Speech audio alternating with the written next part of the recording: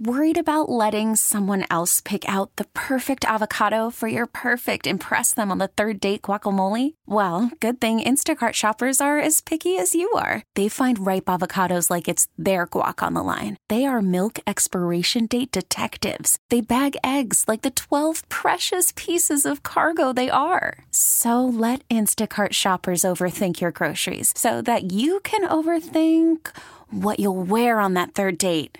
Download the Instacart app to get free delivery on your first 3 orders while supplies last. Minimum $10 per order. Additional terms apply. You are entering the News Vault from KCBS Radio.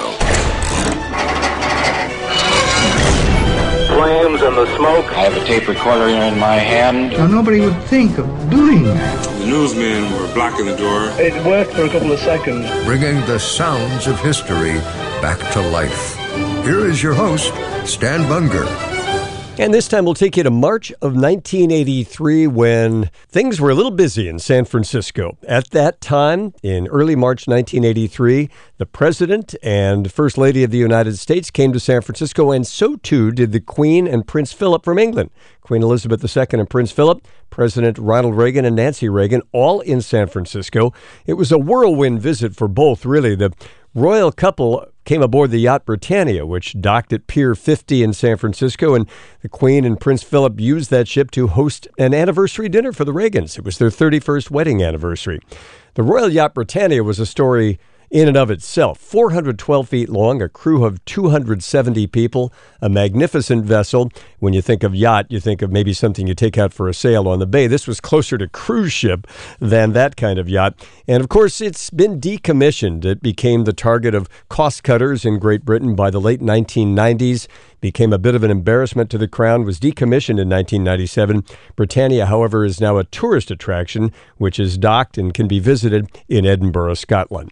Our team covering that visit included yours truly in the studio. Jerry Wilcox, I recall, was also a studio anchor for part of our broadcast, as was KCBS reporter Bob Melrose. He was on the street. And this is a portion of KCBS coverage from March 5th, 1983. Heart palpitations right now. President walking over toward the crowd. Mrs. Reagan is out there, as is the Mayor Feinstein. The president comes over and he's talking to members in the crowd. He's also talking to the Queen, and they're both talking to the members of the crowd and waving to some of the 4,000 to 5,000 people that are out here right now. The limousines are getting in position, and the president is talking to some people in one of the bands, as is the Queen. They seem to be enjoying themselves. I guess they had an enjoyable night last night at the dinner and on the yacht Britannia, which is out here at Pier 50. And they're still talking to members of the crowd. Secret Service trying to move them to their various limousines. The crowd out here waving the British Union Jack, and bands are playing, and as we said, the timing was just absolutely perfect. At 9 o'clock, the Queen and the President hit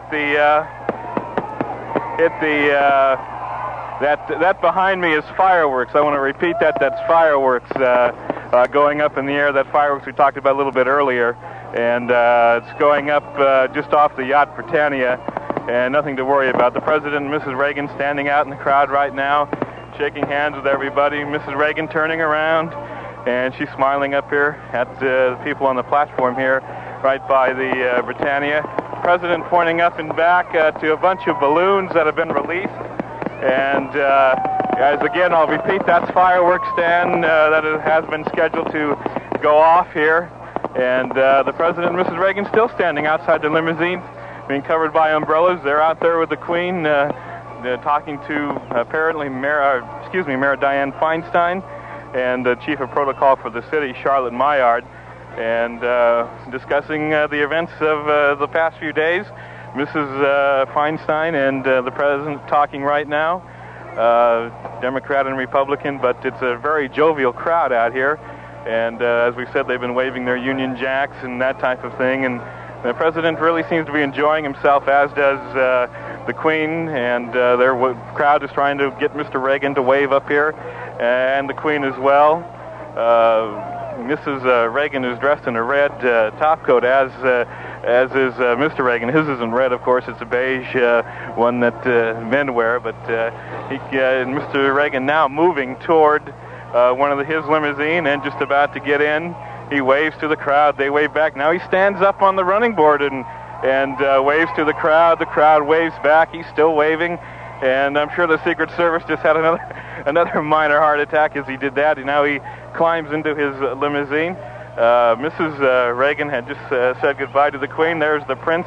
He's waving to the crowd from his limousine, which is, about 2 cars behind the presidential limo. As we said, the crowd numbers several thousand out here, Stan, and it's been quite a day. The rain started to come down just as they came off the ship, but now it's stopped again. And it's quite an event out here. I'm sure you can see, or not see, but obviously hear the band. We had balloons released off toward the China Basin area. We had fireworks a little bit earlier going up off one of the boats in the bay, and the Coast Guard keeping close watch so that nobody gets within 200 yards of the Britannia. Everyone appears to have entered their limousines, and right now we're just waiting for the motorcade to proceed. Stan?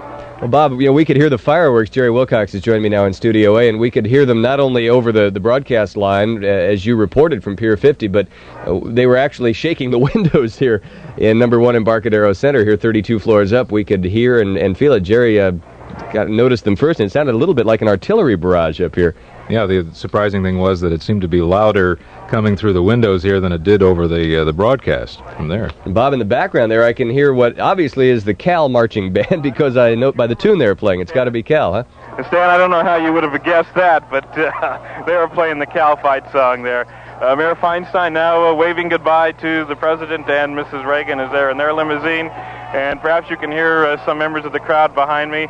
Secret Service running alongside. Then there's that Secret Service Cadillac, which looks like a semi-pickup truck, but it's where the Secret Service agents stand by a running board.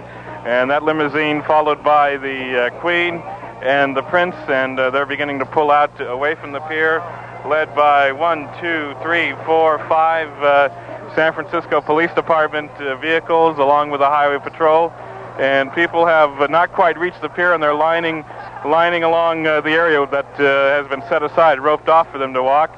Presidential limousine pulling out, followed by the Secret Service, followed by Her Majesty and the Duke of Edinburgh. And they're off now toward the San Francisco airport, where our Lynn Jimenez will pick them up down there, and then on their way to Yosemite National Park, at least the Queen and the Prince, while the Reagans go up to Klamath Falls, Oregon. And Stan, back to you guys. Any questions? Yeah, Bob, I was wondering, of course this was a hand-picked crowd, really an invited crowd. Was there any sign of any protest, maybe not within the secure area of Pier 50, but as you arrived this morning outside there in the China Basin area?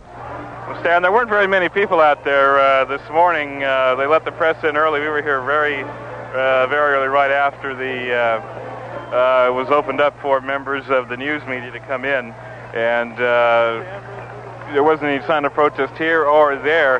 In fact, the crowd was very happy and glad to see everybody, and the motorcade is ending. Believe it or not, when I counted all the cars at the beginning, that was the front end of the motorcade. Now the rear end of the motorcade's passing me with that inevitable ambulance that has caught our attention most of the week, which has been following the Queen all over the Bay Area. She's made her tour stops. It's News Radio's Bob Melrose, live at Pier 50 in San Francisco. It really has been quite a week, having the Queen of England in California the last 4 days. Parts of each day she's been here in San Francisco, and it just doesn't happen very often, Jerry. You don't get to see a Queen of England here, and it really has been exciting. No, I think I saw her for about 5 seconds. I didn't see her. I've been working all week and have not seen her face to face. I did get to see her boat yesterday, and that was fairly exciting. Getting back to that ambulance for just a moment, Bob mentioned the inevitable ambulance following the Queen around. I'm wondering if there was more than one, because covering the President's arrival yesterday at the Hilton, there was an ambulance in that motorcade.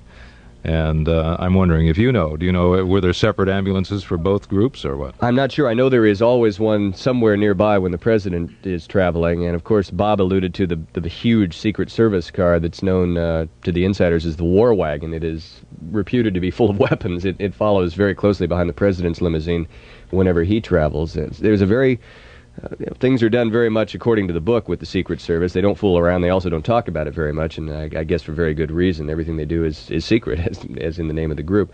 But it's always fascinating to watch the president here, and of course having the head of state in England here at the very same time made for incredible security. I will bet you in about 30 minutes, when they both take off from San Francisco International Airport, there will be one large collective sigh of relief breathed by about 1,000 members of this city's police force, as well as all the other security people who really put in some hours. I guess the motorcycle officers were working from morning till midnight all week on the motorcade detail. I guess very soon now we should find out what the bill for all this is. That'll be coming out in the next few days, too. Of course, News Radio's Lynn Jimenez is at San Francisco International Airport. We'll be checking in with her in a few minutes. The President and the Queen scheduled to depart on separate flights around 9:35 this morning, and we'll have details from Lynn as that happens. By the way, you may want to get a glimpse of the Royal Yacht Britannia as it sails from the bay today. Really no way to see it as it's been docked at Pier 50 unless you had one of those coveted invitations for this morning's due. But it will sail back out of the bay. We understand they will cast off about 10 this morning, and that should take it out the Golden Gate around 10:30 or so. A good vantage point, I think, Jerry, you were there yesterday, would be the Marina Green area, somewhere along the waterfront, the St. Francis Yacht Club. That's a perfect spot, yes. There are no obstructions at all, and you can just get a clear shot of the bridge and most of the bay. Really a beautiful sight. If you can get up onto the Marin Headlands, a huge traffic jam there yesterday. That's not a bad spot. The bridge itself, no go. They will block traffic on the bridge, or at least pedestrian traffic, we understand, and try and prevent anyone from getting out to look down from the Golden Gate Bridge. But the Marin Headlands, unfortunately, Fort Point's inaccessible now from automobile traffic because of that landslide on the road out there. But I think, the Marina Green would be the perfect spot to be. Stan Bunger here with Jerry Wilcox at KCBS in San Francisco. It is 9:09. Jerry, of course, as the Queen and the President leave town, they leave behind a lot of memories. One of those probably the big dinner last night aboard Britannia. Remember to follow the NewsVault from KCBS Radio on social media. On Facebook, we're at NewsVault Podcast. On Twitter, find us at NewsVault SF. On Instagram, we're at NewsVault. Until our next episode, you are leaving the NewsVault from KCBS Radio.